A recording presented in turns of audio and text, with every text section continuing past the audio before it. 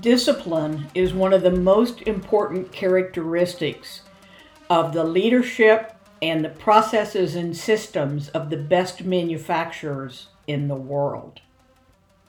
Today we're going to talk briefly about why that is and why so many companies are not disciplined, and quickly what you can do about that. Hi, my name is Becky Morgan, and you're listening to my podcast series, Finish Strong. So many leaders believe that if they say to someone, do that, make that happen, handle it, that it's done. And that is often not the case. Does that mean you have disobedient employees? No. There are a lot of reasons why you issue an order and nothing happens. It may be because your employees are looking for verification of the significance of that statement. Maybe you issue a lot of orders, and unless you brought it up 2 or 3 times, they know you don't really mean it. You might have meant it at the second, but you didn't mean to actually spend resources on it.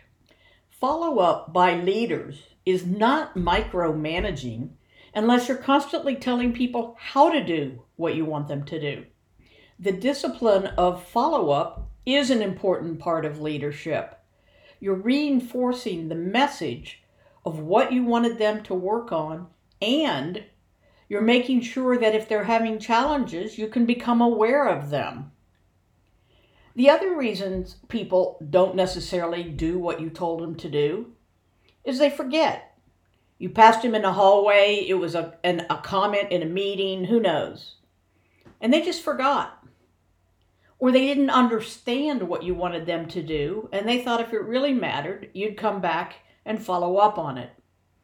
And the reality is so many managers issue so many off-the-cuff comments that they think are orders, and they believe if they've said it, it must be true. It's just not the way companies work. So we do as leaders need to follow up to demonstrate significance. Again, it's not micromanaging unless you do it all wrong. Take a second to think about PDCA, Plan, Do, Check, Adjust.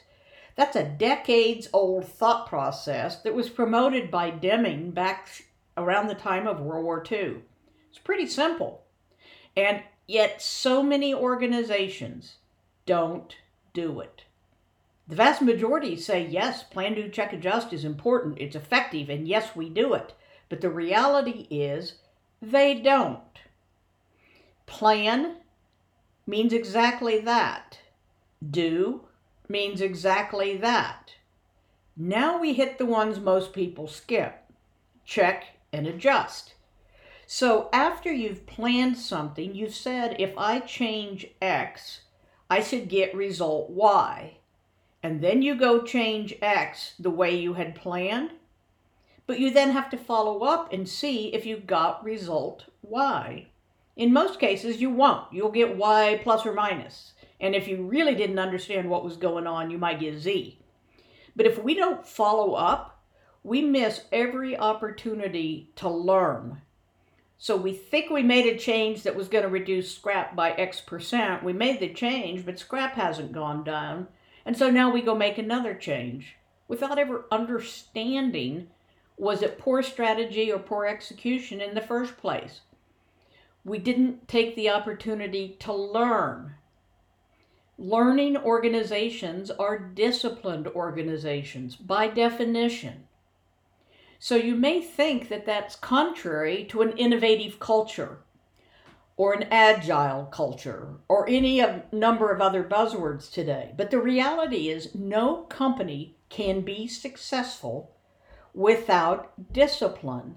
That doesn't mean writing people up. It means how we think about things, how we do things, how we learn, how we improve, how we capture the voice of the customer, how we use alternatives to better meet the needs of the market. Every one of those takes disciplined people and disciplined processes. And yet so many of us just think if we say, make it so, that's the way the world will be, and we haven't wasted an opportunity. Come on, guys, you know better than that. Take a real serious look at your own organization and say, where are we missing opportunities?